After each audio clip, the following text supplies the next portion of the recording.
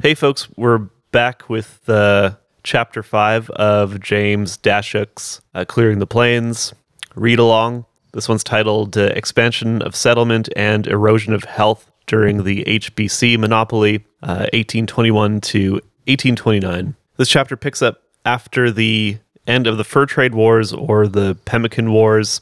The Northwest Company was forced to merge into the Hudson's Bay Company, re-establishing the HBC's fur trade monopoly in the Hudson Bay Basin. Though it did bring some stability to the region, the reestablishment of the company monopoly, it didn't solve all the problems. It was viewed as a tyranny, as a corporate monopoly would be by default. A London clerk by the name of George Simpson became the governor at this time. He was the unofficial viceroy in HBC-controlled territory. He was known as the Little Emperor. He was also the first man known to have circumnavigated the globe by land, which is interesting. I didn't know that was possible. I thought you had to cross some water at some point, but I guess you can thank Wikipedia for that tidbit. He was considered to have governed very efficiently. This is the corporate definition of efficiency. His guiding administrative principle was a maximum return from minimum investment, which is just like our de facto societal algorithm here. That's nothing new. It is the basic algorithm for capitalism. It's the governing principle of our current world. It's the golden rule of our age. The whole of capitalist philosophy is contained in this maxim. Maximum return, minimum investment. Okay, what did Simpson do? He was in charge for a while, for most of the monopoly period. Almost 50 years, at least 40 years, a long time. So he came in, he started enacting a program of corporate downsizing. With the merger of the Northwest Company and the HBC, there were a lot of redundant forts and fur trading posts, factories, and such that weren't required anymore. The result of this downsizing, as would be predictable, was a labor crisis. You're putting people out of work. At this point, you're closing down their workplaces, and they are unemployed. Most fur trade workers in the region were now out of a job. The trade of liquor to the Northwest was curtailed and then prohibited, so this is an early prohibition of liquor. Canada had a prohibition era. This was it. I guess this wasn't Canada at the time, but still. It's a liquor prohibition. You can say what you want about that. The unscrupulous use of alcohol in the previous era, the Fur Trade Wars era, was really out of control. If you remember from the last chapter, it was basically like a free-for-all. The Fur Trade Wars era put the American Old West to shame as far as lawlessness and unscrupulous behavior goes, I guess you would say. Wanton violence and exploitation. I guess that's the only way you could put it. But I guess that's just the story of the entire fur trade. The whole thing. So in addition to the liquor prohibition, the HBC also worked to prevent the spread of contagious disease through a widespread mass vaccination program. Very interesting. Again, living in the COVID era, this was the first mass vaccination program in the area. People being vaccine skeptics or refusing the vaccine or whatnot due to various reasons, one of them being skepticism or distrust of gigantic, or the so-called big pharma, gigantic pharmaceutical companies like Pfizer developing vaccines for profit. Say what you want about that. Pfizer, etc. type vaccines were not the first type of corporately developed vaccines. The HPC did it in the 1800s. Pretty crazy. So that's a public health measure. I guess something else to keep in mind is it's one thing to be skeptical about giant corporations producing vaccines for profit and being against that. That's obviously pretty gross. But taking public health measures is not a new thing, and this is a corporate-led public health initiative. The growth of the Red River settlement led to fundamental changes in the demography and economy of the Northwest. With the closing of the forts, people are drifting into the Red River settlement, kind of like, ironically, what led to the Scottish settlers being shipped to the Red River settlement as a result of the Highland clearances. The corporate downsizing in the Hudson's Bay region is kind of the same thing. People have lost their jobs. They don't have a means of supporting themselves, and so they're drifting to the major population and administrative center of the region, which is the Red River settlement. The demand for meat in the colony is increased. This puts further strains on the prairie bison herds. Conflict is growing now as a demand for meat is now outstripping the supply. And also the increasing population in the colony meant that disease could incubate more easily, and improved transportation routes to the big population centers in the east also increased the spread of pathogens. The Red River colony isn't like an isolated sort of island of population anymore. Transportation routes are being improved. This is still pre-railroad, pre-highway, or whatever. I think they're still using the canoe routes, but the Red River colony is being brought into the wider influence and sphere of the industrial East. I guess the opening of the Erie Canal on the American side, I think that's in New York, that had a lot to do with it, that fueled American settler expansion west. And so, like, American expansion is happening south of what is now the border. And so that's bringing this area, like the Red River settlement especially, into that larger world. And of course, better transportation routes. It doesn't take as long to travel from the east to Red River. And a larger influx of people from the east means that there's an increased susceptibility of indigenous communities to further epidemics. Not just smallpox is circulating now. Measles and whooping cough are in the mix. The way each indigenous community was able to cope or not with these new waves of disease largely shaped the territorial distribution of indigenous nations on the plains that persists to this day. So whether an indigenous community was able to weather the continued rolling epidemics or not, whether they were able to maintain independence and cultural identity, or whether their numbers were decimated so that they ceased to exist as a cultural identity, or whether they had to amalgamate with other groups, that process now in the monopoly period, that's what leads to the development of the indigenous communities that remain on the prairies. Yeah, so south of the border, we have American expansion west onto the plains now. After the opening of the Erie Canal, just the floodgates opened, and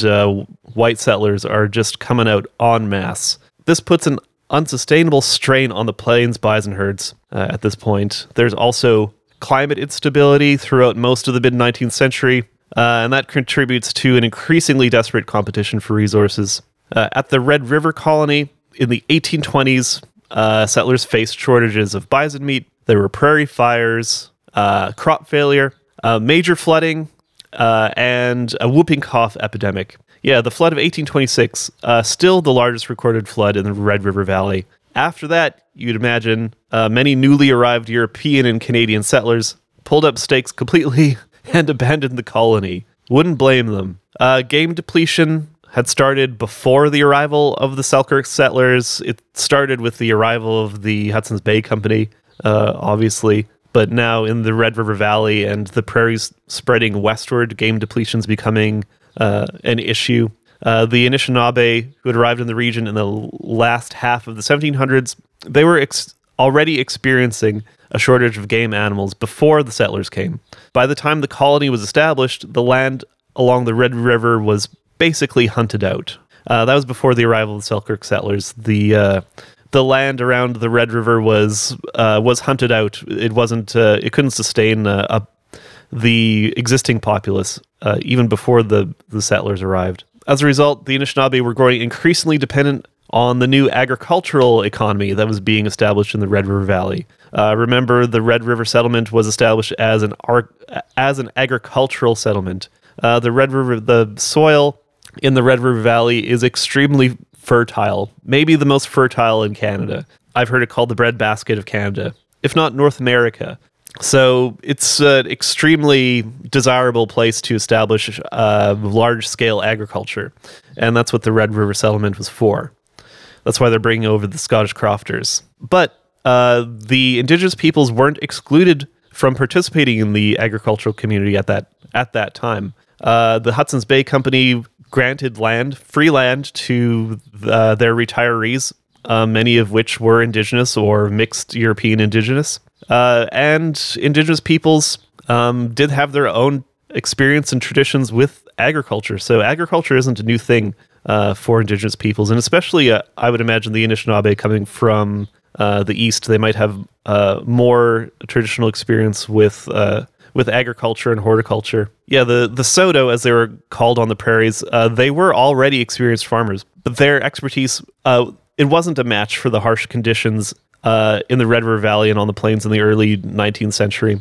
The climate is just really different here. It's a lot drier here than it is out east. The strategies for agriculture are a little bit different. It takes a lot of built-up specialized knowledge and experience. The bison were so plentiful, they didn't need to rely on large-scale agriculture to support themselves. So everyone's sort of freestyling without a lot of success. That's not just Indigenous, but the white settlers as well. But despite these hardships, the Red River colony continued to grow throughout the 1820s. This was due, as we said, to the unemployed fur trade workers flowing into the settlement. We're starting to get the establishment of agrarian missions, that is like white missionaries coming in and establishing agricultural missions with the Indigenous people, trying to train them in farming, get them established in a farming economy, integrate them into a farming economy.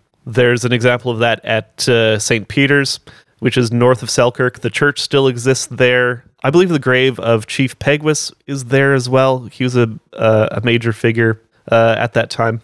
So these missions were established to help the displaced Indigenous HBC employees become self-sufficient in the Red River agricultural economy. Officials who sought to create an island of European settlement along the Red River saw the number of country-born people moving to the colony as a problem. This is what they called the Indigenous and mixed race HBC employees, country-born. They weren't as desirable as the fully white European-born and Canadian-born employees. This is an establishment of a racial hierarchy here. By the mid-1820s, the HBC stopped granting free land in the colony to its retirees to control what it considered the wrong type of growth. It's a great euphemism there. Those who depended on corporate assistance, that is a pension, or would not commit themselves fully to an agrarian lifestyle, that is independent Indigenous people who want to practice a more traditional economy. They don't want those types of people settling on the land. So the HBC is stopping to grant free land to their retirees, their former employees, as they used to, based on this new racial hierarchy. By 1834, the company required its retirees to purchase a minimum of 50 acres to settle in the colony. A decade later, it banned them from the settlement entirely. So it starts off with requiring its retirees to purchase 50 acres in the colony, then later banned its country-born retirees from the settlement entirely, if I'm reading that correctly. In St. Andrews, between Winnipeg and Selkirk on the Red River, there's a St. Andrews Church and Rectory, where there is a cemetery full of HBC employees and retirees from that era, which is kind of interesting. Lots of old houses. Captain Kennedy's house is a famous one that still exists as a tea house and garden. People take wedding photos there and whatnot. So with this denying of land grants to the country-born HBC employees, this is the real beginning of a clearly racist land settlement and land control policy this is the officialization of it, the institutionalization. Interesting seeing these the seeds of social problems, seeing their creation by humans made this stuff up. This is not like a natural thing at all. This is just corporate policy, as it all is. Like, all institutionalized racism is just like corporate policy. Talk to your HR person if you have a problem with that. Yeah, we mentioned the prohibition of alcohol.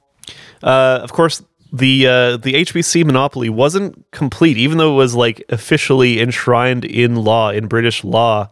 They said HBC has a monopoly, a trade monopoly, de facto government monopoly. George Simpson is the sole ruler of this vast one third of the current area of Canada, unofficial viceroy, etc., etc. There are still free traders operating during this time under the HBC radar. The HBC can't control all this territory; it's too large for them.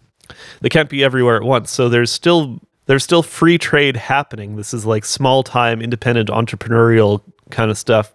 And they're continuing the sale of alcohol, which undermines the HBC monopoly. And so the locals who have access to these free traders will trade with them instead of the HBC. They could probably offer lower prices as well. I'm imagining if they're coming up from like the American side, they have access to better transportation routes. The Mississippi River, the North Branch of the Missouri River, runs for a while east-west, just south of the Canadian-American border. So, like, American traders could come up from there and do their business in the Southern Plains, at least. Much easier than the HBC, who had to come through the Hudson's Bay to York Factory and then down through those routes through the Lake Winnipeg, Lake Manitoba, etc. Not as an efficient supply chain, I guess that's the term for it. HBC also instituted the first like official game conservation in the area. The HBC imposed limits on certain fur-bearing animals in the depleted regions. In some regions, they instituted a complete ban. Where fur trading posts were closed, local indigenous populations suffered, as you can imagine. The local indigenous populations were becoming more and more dependent on the fur trading posts and the fur trading economy. Largely, they were completely dependent on it this time.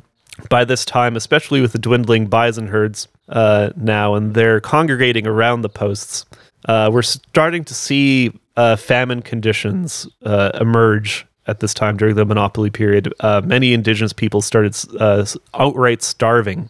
On page 63, you have a quote that says, George Simpson himself acknowledged that the closing of Fort St. John reduce the entire population of the upper Peace River to the utmost distress and lead to the deaths of many from famine. So this corporate downsizing is leading directly to the deaths of people by starvation. The closure of the post was not intended to benefit the people who depended on them. That's an important point. It was done to preserve the continued existence of the fur trade and the preservation of the HBC's profits. That's another thing. It's just business, so some people have to starve and die, literally. It's just business. It's just profit. It's just minimum investment, maximum profit. That's just the algorithm. You just get left out of the equation.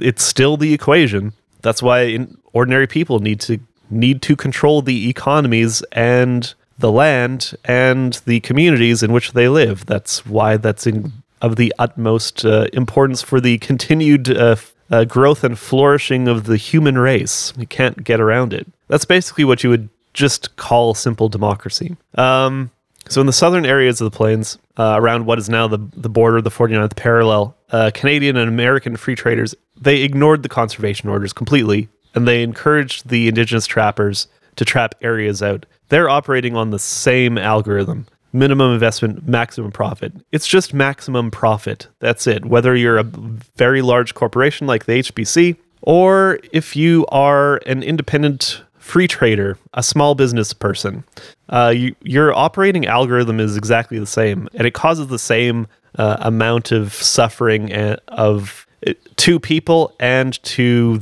your environment, basically. It's just plainly unworkable. So keep that in mind every time someone is celebrating your local small business. They're operating on the exact same algorithm as Walmart, for example. So just because a business is smaller doesn't make it less unethical. All capitalist business is unethical. It doesn't matter what the scale is, basically. Talk about cooperatives instead, pools and co-ops, and you'll start to get a bit closer to something that could actually make a fundamentally positive difference in your community and the world at large. But no, just shopping local doesn't do it. And to be clear, when we're talking co-ops, we're talking specifically workers' co-ops. There's different types of co-ops, but workers' co-ops are the one where you have the ordinary people who do the actual labor of the business, who are democratically administrating their own business on behalf of themselves. That's it. No board of directors, no one person or family in control of a business. Everyone, if you have a stake in the business and workers have the largest stake in all business, then you have say. You can democratically participate in running your business because it is yours. There's lots of different ways to go about it. This is not a new thing. You can look it up. So as a result of the trading post closures and the corporate downsizing and the starvation, the famine conditions, some indigenous peoples turned on the HBC traders, sometimes with deadly results. Some indigenous commercial traders, they simply left the regions in the conservation zones, moving to other areas to continue trapping, or moving south to the plains and the parklands to become commercial bison hunters. The commercial bison hunt was still happening, although the herds were thinning out. They're becoming harder to find. You had to range farther west. The base of the bison hunt was in the Red River Valley, and the Métis were the dominant hunting force in the area, and they had to range farther and farther west to find bison. Groups like the Plains Cree moved west, away from the HBC-controlled territory, and so they maintained their independence from HBC rule, which they considered despotic, like we said, which it was. HBC authorities strongly opposed the migration of indigenous groups. They wanted each community to stay and trade at one post only. And they even used census information to set fur quotas for each post. And if indigenous populations were mobile, then they weren't able to get accurate counts. So they needed the indigenous people to stay in one area to keep trading at specific posts so that specific posts could remain profitable. If people could just move around willy-nilly wherever they wanted, then there would be no reason for the HBC to maintain a post in that area. A post is basically like a store or a general store at this point. They're intaking furs, but they have various goods and essentials and knickknacks available to the local populace. And if the local populace is moving around, then you're not selling your goods to the local populace. There's no one there. They're moving because they're free to move wherever they want. They can follow the bison herds. They can move to a different post. They can move to a place where there's more beaver and fur-bearing animals. You need to secure that population and lock them down so that you can keep sucking the profit out of them. Basically, that's the idea. That's why with free trade is always the free movement of capital. It's not the free movement of people. You're basically you need to control where your labor supply goes and where your consumer supply goes. So you need to keep people sort of penned up in national borders and whatnot. Not money though. Money can flow around wherever it wants. So the HBC started turning to openly coercing indigenous groups to stay put, using gratuities and extending credit. So free stuff, credit and free stuff, basically giveaways, store giveaways, and cheap credit. Credit isn't such a good thing. It creates a bond of dependency. If you have credit with a company, like a credit card company or a bank, you are basically beholden to them until your debt is paid off. It's in the credit lender's interest that your debt is never paid off. That's what interest is for, literally, to keep you beholden and in a constant state of debt. They can't make money off you if you pay off your debt. So an extension of credit is is not such a beneficial thing. Remember that next time your credit card company wants to up your credit limit. So there's now a growing working class in the Red River, and the working class is not a natural thing either. It's also manufactured by things like corporate downsizing and highland clearances, things of that nature. The HBC no longer had to import laborers from Britain. By 1830, 20% of its employees were country-born. By 1860, 50% were born in the Northwest. Officers, that is the management, they called them officers at the time. Wonder if we still would call them officers, what that would be like for workplace culture. They were mainly still from Britain, and they found the country-born employees unmanageable. They still do. You ever notice like a big cultural difference between like the management in your company and the like the frontline workers? That's on purpose. And that division of culture between frontliners and management goes all the way back to the mid-1800s here with the HBC. By the 1850s, the population at the colony was 8,000 people. It's way bigger than that now. Manitoba has a population of over 1 million. But still, it was sizable for the time. Biggest population center in the Northwest by far. The bison hunting economy was largely controlled by the Métis, as we mentioned, and declining bison leads to increased competition among indigenous groups. So we have interethnic violence breaking out due to this. Competition for scarce resources leads to violence. Wouldn't you know it? International demand for hides outpaces local demand for meat. And the Red River is left short of meat, so the international trade takes precedence over local essential provisioning.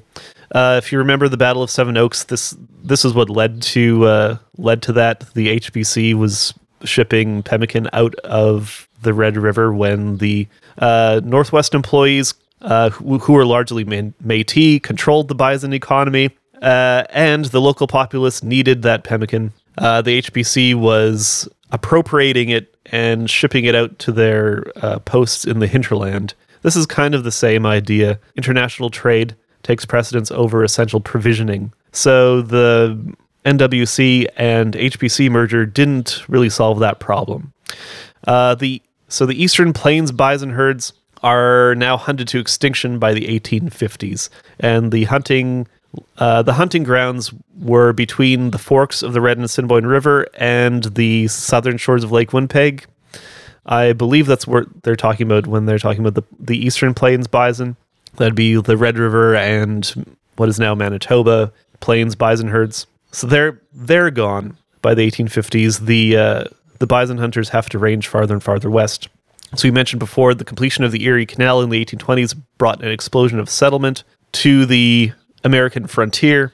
New forts and trading posts were being established along the northern Missouri River on the American side of the border, and these attracted indigenous groups south, which siphoned trade off from the HBC posts north of the 49th parallel. The sedentary horticultural indigenous communities on the Missouri River were destroyed by this influx of traders and the pathogens that they brought from the east. In 1831, smallpox killed half of the Pawnee Nation. The U.S. government initiated a vaccination program, but many indigenous groups on the upper Missouri refused. They already, for good reason, did not trust the U.S. government.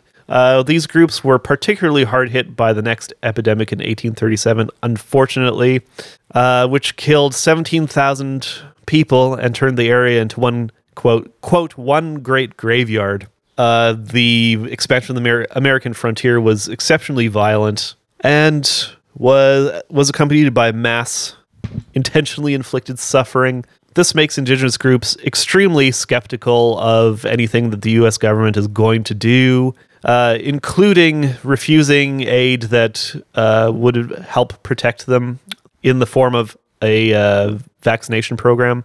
It's just a tragic situation. The Mandan people suffered a mortality rate of over 90% and ceased to exist by January 1839. North of the 49th parallel, the HBC provided medical assistance to afflicted communities, but it wasn't done altruistically, obviously. Staff at posts looked after the sick and the elderly, so that able-bodied men could continue the commercial fur trade. Sick people were brought to the trading posts where the trading post staff would look after them so that indigenous men could continue the fur trade on behalf of the HBC company to go get furs to trade to the HBC, who are now personally looking after their sick loved ones. So that's just an exploitive situation. They're dependent on the fur trade even for their health. In order to receive medical care, they have to continue fur hunting, essentially. So that's a coercive situation, not altruistic. There was a highly successful vaccination program in the Swan River district led by Dr. William Todd. He himself was a smallpox survivor. Most who could obtain an HBC vaccine did so. Same as now in the COVID era, most people who can obtain a vaccine can have done so and will continue to do so. Some groups traveled a far distance to Dr. Todd's post. Other initially hesitant groups would accept a vaccination only after speaking with Dr. Todd personally. So he seems to be held in high regard. Highly vaccinated groups such as the Plains Cree and the Soto took over territory from the less vaccinated or unvaccinated groups decimated by the epidemic. The Niitsitapi and the Assiniboine were particularly hard hit.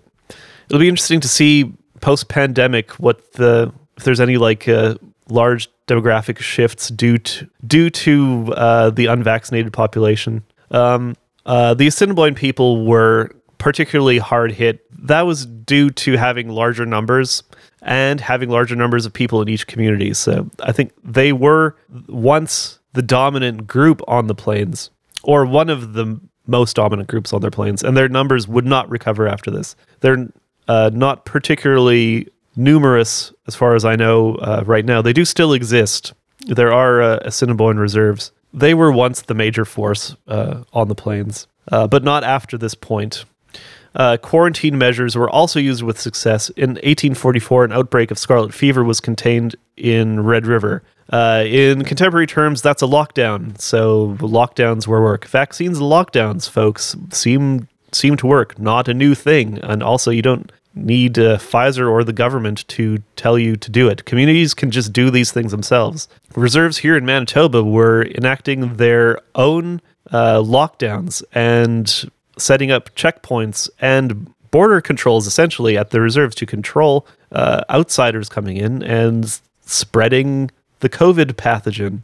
So that's a marked contrast to the Freedom Convoy folks who don't want any of those things. You can understand skepticism about government and corporate measures. If you're not committed to ensuring the best practices for preserving the health of yourself, your family, and community, then you're not acting in good faith, and nothing is going to come of your skepticism or paranoia. But if you want to actually take care of your community and go above and beyond what the government and corporate pharmaceutical companies want to do for you, that's absolutely 100% good.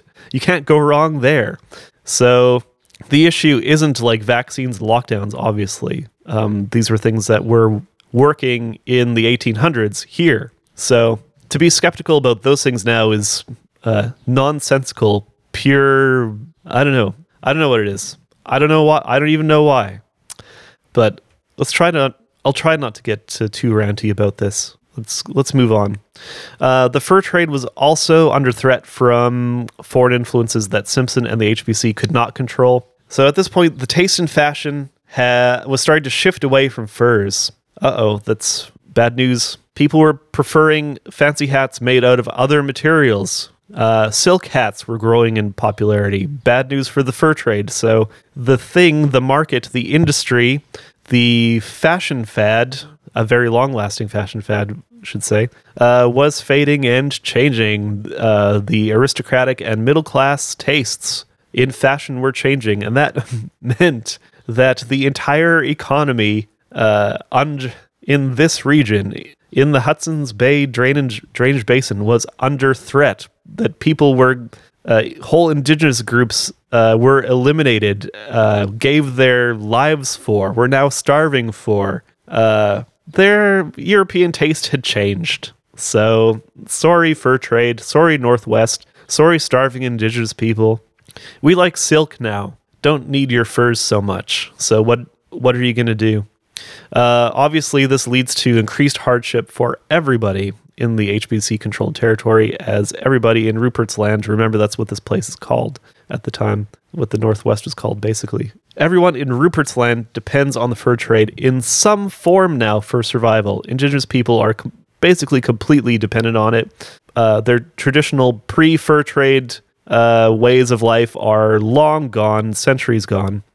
All the white people here depend on it. Everything depends on the fur trade. So, partly due to humanitarian concerns over the ravages of continuing epidemics, large-scale missionary work now begins outside the Red River settlement in the 1840s. That's what the St. Peter's Agrarian Mission was all about. That is ramping up the missionary work that would obviously lead to things like residential schools later. But this is a foreshadowing of that. The missionaries are coming in now. Catholics, Anglicans, mainline Protestants, all of them. So George Simpson was not a fan of the missionaries, but concern for deteriorating trade conditions for the HBC led him to accept their presence. If it's good for profit, he'll accept missionaries. Keep that in mind. I mean, if it's good for profit, all corporations will accept missionaries. That's what they do. That's their relationship. Okay, missionaries were a cheap way for the HBC to have the people living in their territory cared for to some degree without the HBC having to pay for it.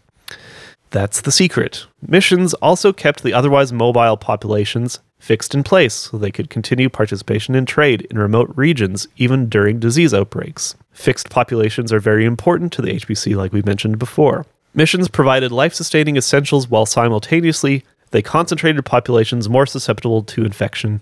And church services sometimes became super spreader events, as they did during COVID. As indigenous people converted to Christianity, they often succumbed to diseases contracted at the missions and these church services, ironically. So gaining eternal life in heaven at the cost of life here on earth, I suppose. It's not funny, but it's something. So the HBC could offload their healthcare costs basically on these missionaries and the congregations that send them out, which is very good for the bottom line. That's why the HBC likes them, or didn't like them, but tolerated them. Okay, in the 1840s, Métis free traders developed the link between the Red River colony and the American frontier. So that's interesting. That is, they've developed a trade link between the Red River colony and Minneapolis-St. Paul, basically, the Mississippi headwaters. That's a major trade link and transportation link. That's it's much more efficient to come up from the Mississippi up to the Red River and then into the colony than it is to come through the Hudson's Bay and York Factory, or from the east through the St. Lawrence and the Great Lakes, or I suppose St. Lawrence, the Great Lakes, then to Lake Superior, and then overland through the canoe routes. Opponents of the HBC monopoly took up a petition, and that was signed by 10,000 people in the colony. So there was a growing free trade movement that was actively operating outside the HBC monopoly, as we mentioned before, and actively undermining it. And that's growing in strength. So the free traders were definitely developing a closer link to the Minnesota territory than the HBC monopoly. From page 71 of Clearing the Plains, at the bottom, I'll just read it. The most vocal English critic was actually a native of the Northwest with experience in the fur trade. Alexander Kennedy Isbister submitted his critique of the HBC monopoly to an inquiry in the British House of Commons in February 1847. So the British House of Commons, the British government was aware of the situation, and this is someone who was informing the British government of what life under the HBC monopoly was like. So he attacked the monopoly charter on a number of points. The first was that the HBC had, and I quote, "to the utter impoverishment, if not ruin, of the natives, acquired a princely revenue through its monopoly. His second point charged that the company had undermined indigenous societies through the trade in liquor, which he called a deadly and demoralizing poison. His third point dealt directly with the connection between the fur trade and hunger among the, quote, the larger part of the producers. It was well established that famine among indigenous peoples and the fur trade was directly connected. Also, his submission also lashed out against the trading monopoly imposed by the HPC, which he described as, quote, gross aggressions on the rights and liberties of the natives. Central to his Bister's critique was the connection between the fur trade and difficulty in securing food. Obviously. The monopoly conditions ensuring complete dependence on the HPC, which at this point is ensuring a famine. You could call it a deliberately imposed famine. This isn't a famine induced by a corporate monopoly that was aided. You'd say at least the British government was aware of it, whether they intentionally induced a famine conditions or not. I am not the best at parsing these things or thinking them through. Did it have to happen? It was not inevitable, obviously. History isn't inevitable. People do play a part. It says, Isbister's criticism of the HBC was eloquent and probably just, but it failed to persuade Parliament to revoke the charter until the late 1850s. So I guess the British government could have revoked the charter. At this point, free trade could have actually delivered some aid and improved conditions for the local population in the Northwest. Rupert's Land and the Red River Colony. The British government chose to maintain the monopoly versus opening up trade. Probably they were wary of encouraging too many ties to the American economy and the Minnesota territory. I'm sure the Americans would have loved to annex Rupert's Land or the Red River Colony at least. But despite this continuing monopoly, by the 1850s, the Northwest's integration into the American and global economy was too strong to ignore. To maintain the monopoly and to secure the Red River Colony, Britain sent 400 soldiers to the Red River in 1846 to secure it from possible American attack. That's linked to the struggle over the Oregon territory that was happening at the time. Labor unrest threatened HPC stability from within. So we have, like, if not worker organizing, at least like worker militancy happening. Workers employed as boatmen began agitation over working conditions during the monopoly era.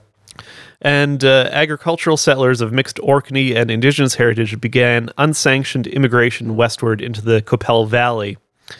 So they're basically starting their own self-initiated colonies at this point. At Turtle Mountain on the American side, a failed treaty negotiation in 1851 led to a land rush by American settlers and the dispossession of the Turtle Mountain Ojibwe. So, the HBC monopoly by the 1850s is beginning to be put under considerable strain. The writings on the wall for the monopoly period at this point. Indigenous groups resisted increasing European settlement. Chief Pegwas petitioned the Aborigines Protection Society in London. I guess there was such a thing as that at the time. He petitioned them for help in completing a treaty due to fears of impending mass invasion of settlers. So he was trying to get ahead of the curve of the mass influx of settlers and wanted to initiate treaty negotiations, I guess with the HBC or the British government prior to that happening. The treaties wouldn't come until later, like the 1870s, like 15, 20 years later. In 1857, the Hind expedition met with the Council of Plains Cree, who sought to establish a toll of tobacco or tea for permission to pass through their territory. So the Plains Cree are attempting to establish sovereignty over the territory where they live. They had stopped seeing whites as allies or in any way beneficial to them, and now regarded them as outsiders and as others. And they saw whites as responsible for disease and hardship. The Plains Cree numbered about 12,500 at the time, most likely outnumbering the Red River colonists. but their numbers decreased year by year due to ongoing epidemics. So this is the high point of the Plains Cree, who are trying to remain as independent as possible. They don't want to be brought under the control of the monopoly economy. They're trying to establish sovereignty over their land. But unfortunately for them, disease and epidemics undermine that. They weren't able to establish it. But it's interesting that they're trying to establish border controls over their land and trade controls in 1857. In 1858, gold was discovered on the Fraser River in what is now British Columbia. In the rush that followed, large numbers of Americans and Canadians passed through Rupert's Land on their way west, ignoring all authority of the HBC. So this gold rush signaled that the HBC monopoly was functionally at an end, if not officially, because the monopoly couldn't do anything. The HBC couldn't do anything to stem the influx of gold rushers at this point. A number of disasters immediately followed the gold rush there. There was a massacre of an unarmed indigenous group at Okanagan Lake by miners. There were other indiscriminate killings. Starvation among the local populace resulted from the destruction of the local fish habitat due to mining activity and a devastating smallpox outbreak, as you can imagine, in 1862 and 1863. So that's what the gold rush brought to the people living in the area at the time. What a massive boon that gold rush was to the indigenous people. Just violence and destruction everywhere. Minnesota was granted statehood in 1858, which prompted a settler population explosion. And you can imagine the attendant violence and conflict with the indigenous groups, or what Americans called an Indian War, resulting in 500 settler deaths, the subjugation of the Dakota Nation, and the arrival of 450 Sioux refugees at Red River in 1862. This is called the Dakota War of 1862. If you look it up on Wikipedia, there's lots of info there. This led to what remains the largest single-day mass execution in American history. 38 indigenous prisoners were hanged on December 26, 1862 in Mankato, Minnesota. That's within driving distance of where I live. I've been to the site. It's pretty crazy. It's very harrowing. It was a public execution, obviously. It was a public execution on a square platform. These mass executions are always they're public to basically to show what you get when you mess with the U.S. Canada did it too. After the mass execution, the prisoners were buried en masse in an unfrozen sandbar of the Minnesota River. So pretty contemptuous on the part of the Americans there. You can look that up for more details. This is happening during the time of the American Civil War and the presidency of Abraham Lincoln. Of course, Abraham Lincoln is mostly remembered for the emancipation of the slaves in the U.S., but this also happened during his presidency, and indigenous peoples in the U.S. Don't look too fondly back on Abraham Lincoln due to specifically this, him overseeing the largest mass execution in U.S. history. So by 1863, 2,000 Dakota refugees had arrived at Red River, and this caused panic. They had a reputation for violence while they're fleeing from a war, I suppose, if you call that a reputation for violence. I'm not sure how that resolved, what happened with the Dakota people there. The first steamboat arrived in the Red River Colony in 1860, apparently unannounced, as it caught the local population off guard. I guess this is just, this is a steamboat coming up from Minnesota, up the Red River. It wasn't announced. Hey, steamboat, we're here, probably doing some free trade here. Unsanctioned and unregulated flow of alcohol resulting from the free trade established with Minnesota was a serious problem in the Red River. So we have the HBC unable to maintain its alcohol prohibition. By this point, the agricultural economy becomes inevitable. That's really the only option they have left for sustaining the local populace. It's just out of necessity. have to switch to agriculture.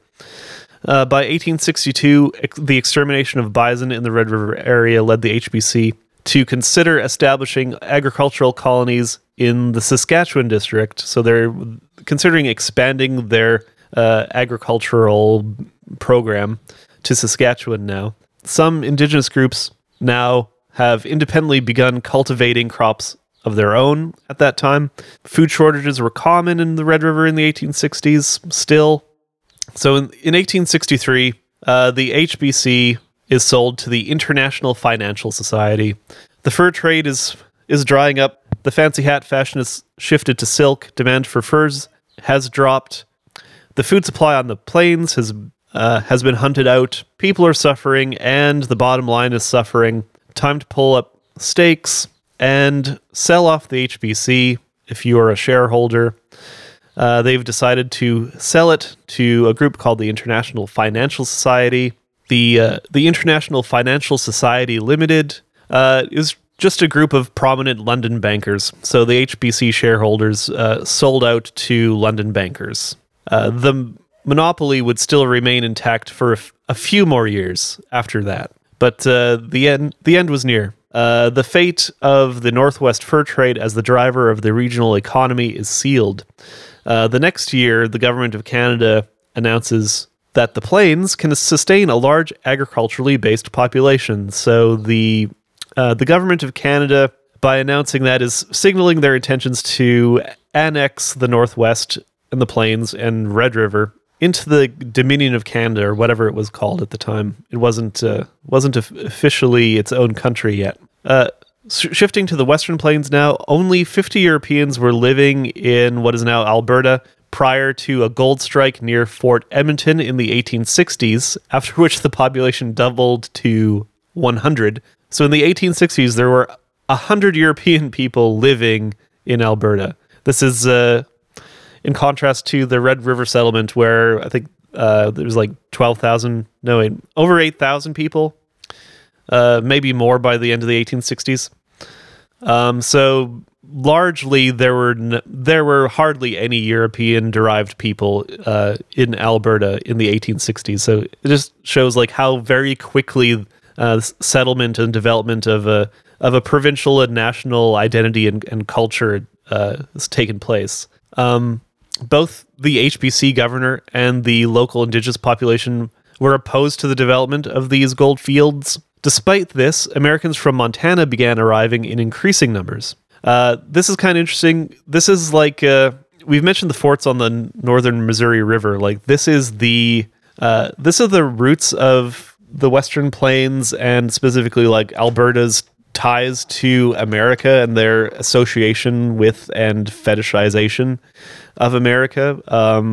This early initial settlement was coming up from America, and trade was being done through these posts on the Missouri River, specifically at Fort Benton, which wasn't very far south of the 49th parallel.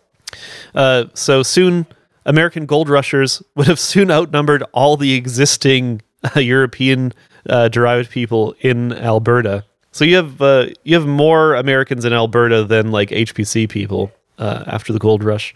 Gold discoveries in Montana at the same period resulted in it being granted territorial status by the U.S.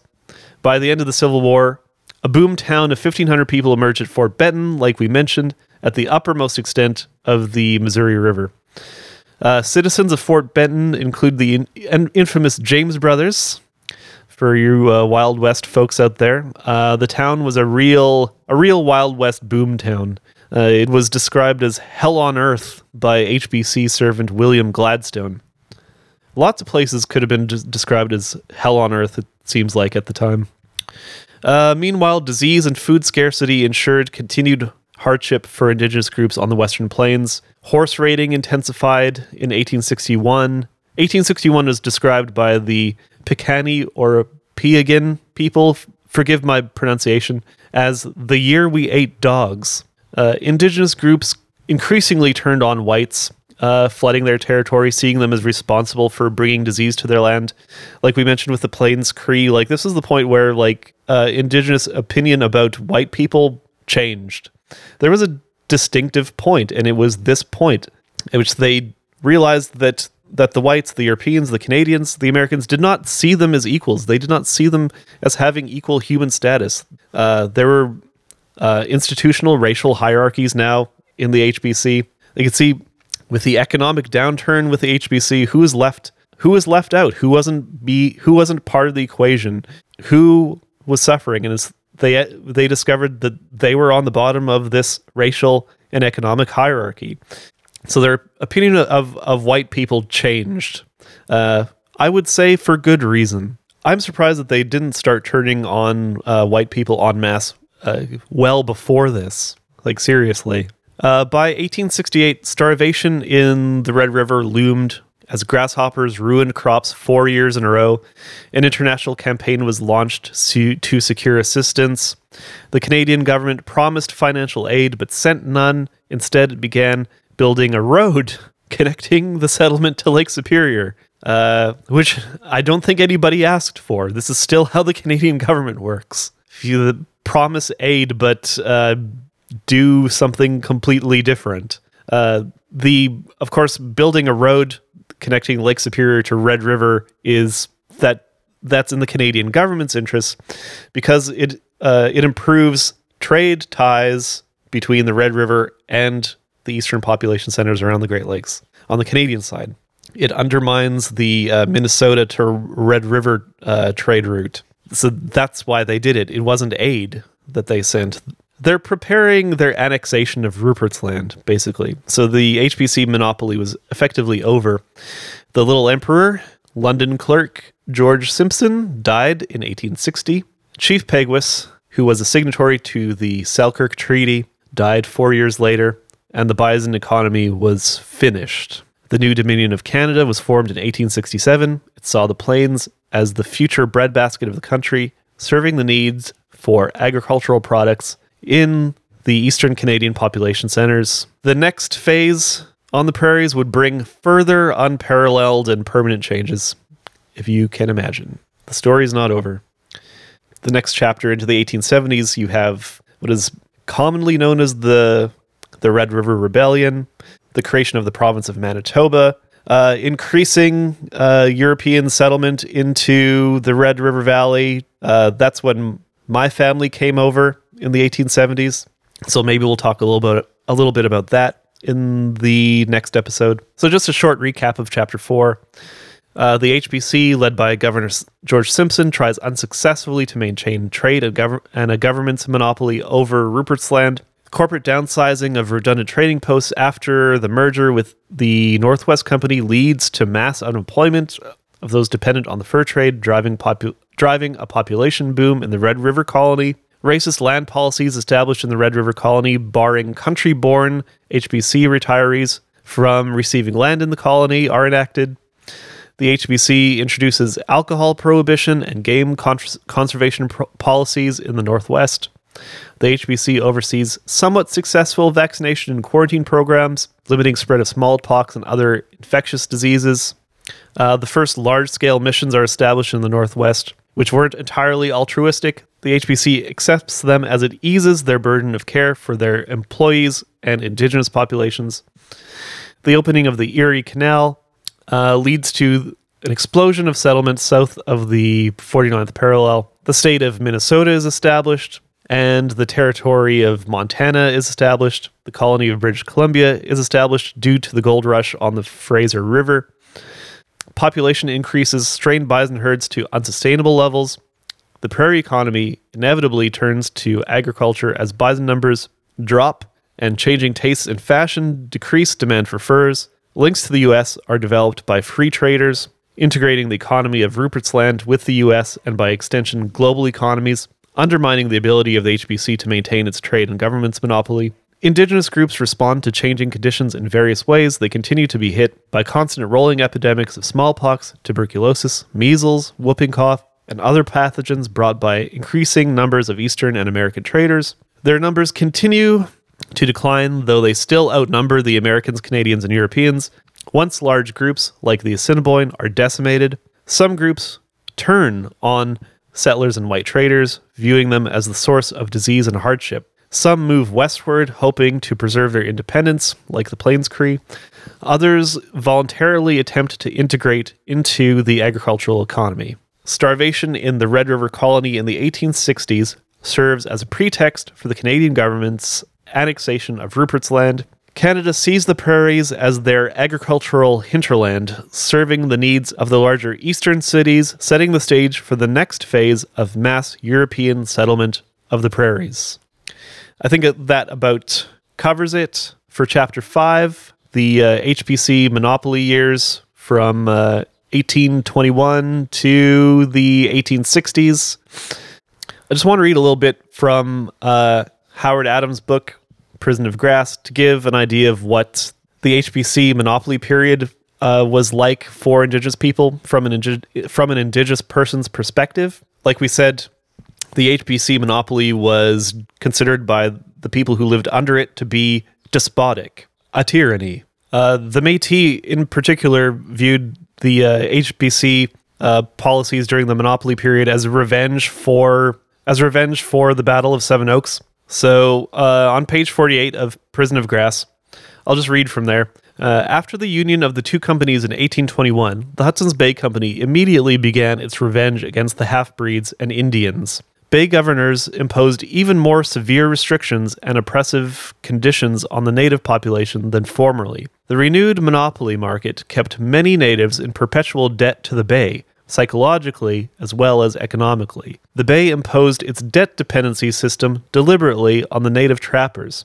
Then he quotes from the report from the Select Committee on the Hudson's Bay Company to the British Parliament in 1857, which says, an important witness, Allan MacDonald, declared that the company's system was designed to destroy any capability the Indian might possess of emancipating himself from the bondage of, quote, an avaricious group of trading monopolists, end quote. He described how Indians who attempted to work at another occupation than fur hunting were harassed by the company. The object, MacDonald said, was to, quote, prevent the Indians learning that there was another pursuit whereby they would become independent of the company and cease to be its hunters, end quote. Reading on, restrictive conditions were imposed on the native people. For instance, trading or selling of furs between native people was strictly forbidden, and it was even against Bay law for a native to make a gift of fur to a friend.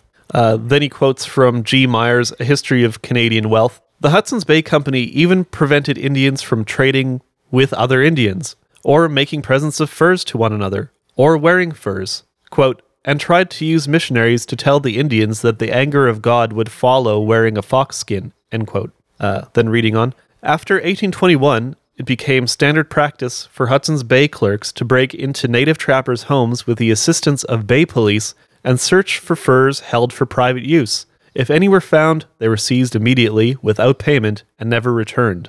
On one of these Bay searches, a trapper, after, quote, having his goods seized and had his house burned to the ground, and afterwards was conveyed prisoner to York Factory, end quote. The Bay's policy extended to whites as well. And then he quotes from A.H. de Trémaudon, Histoire de la Nation Métisse dans l'Ouest Canadien. Forgive my pronunciation. And remember, all these racial terms are common of the period. This book was written in the 70s, reprinted in the 80s.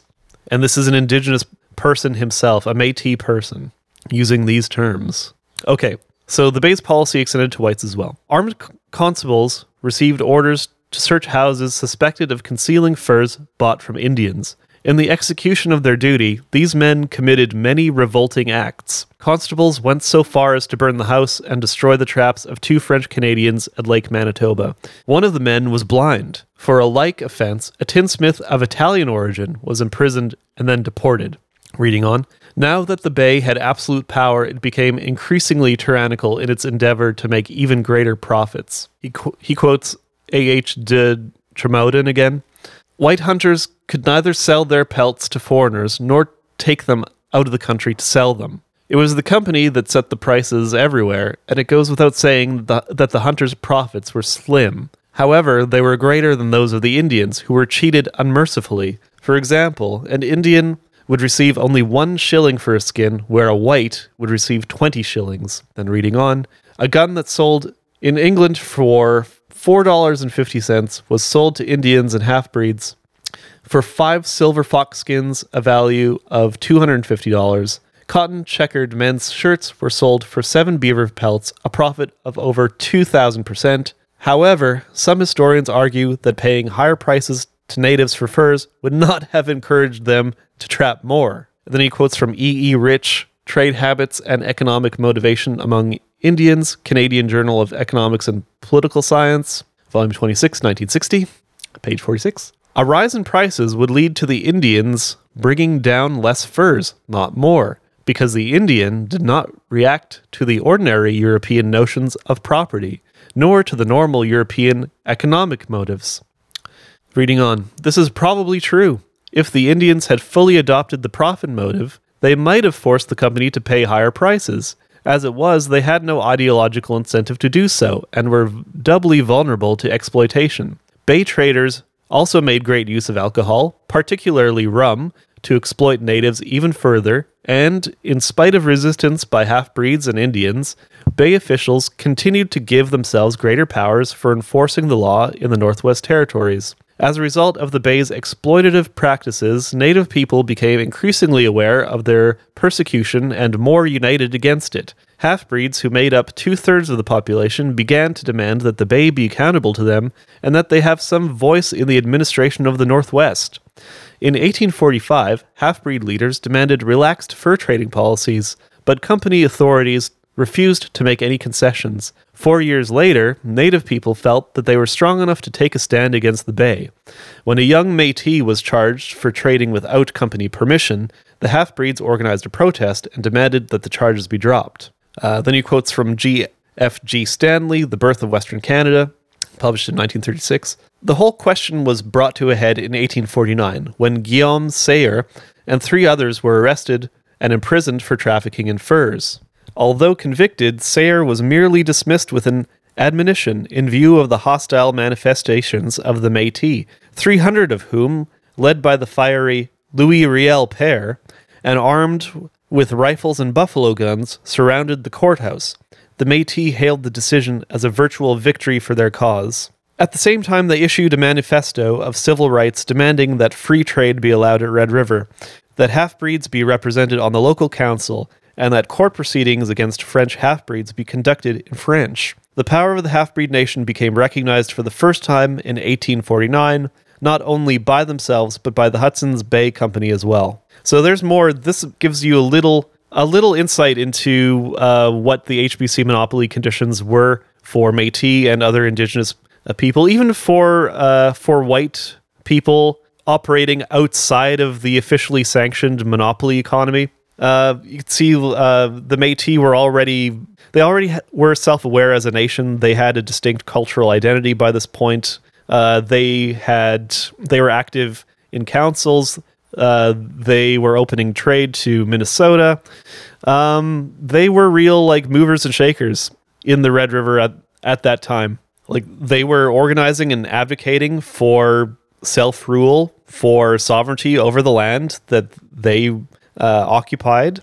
They issued a manifesto of civil rights and demanded free trade be allowed at Red River. So they're advocating for language rights. This history is all interesting stuff and very applicable, and is extremely useful for helping to understand even the times that we live in this area. You can see how it all goes back. Talking a lot of free trade, like free trade versus monopoly, language rights, indigenous sovereignty, public health initiatives, vaccination programs, quarantines. It's all very fascinating.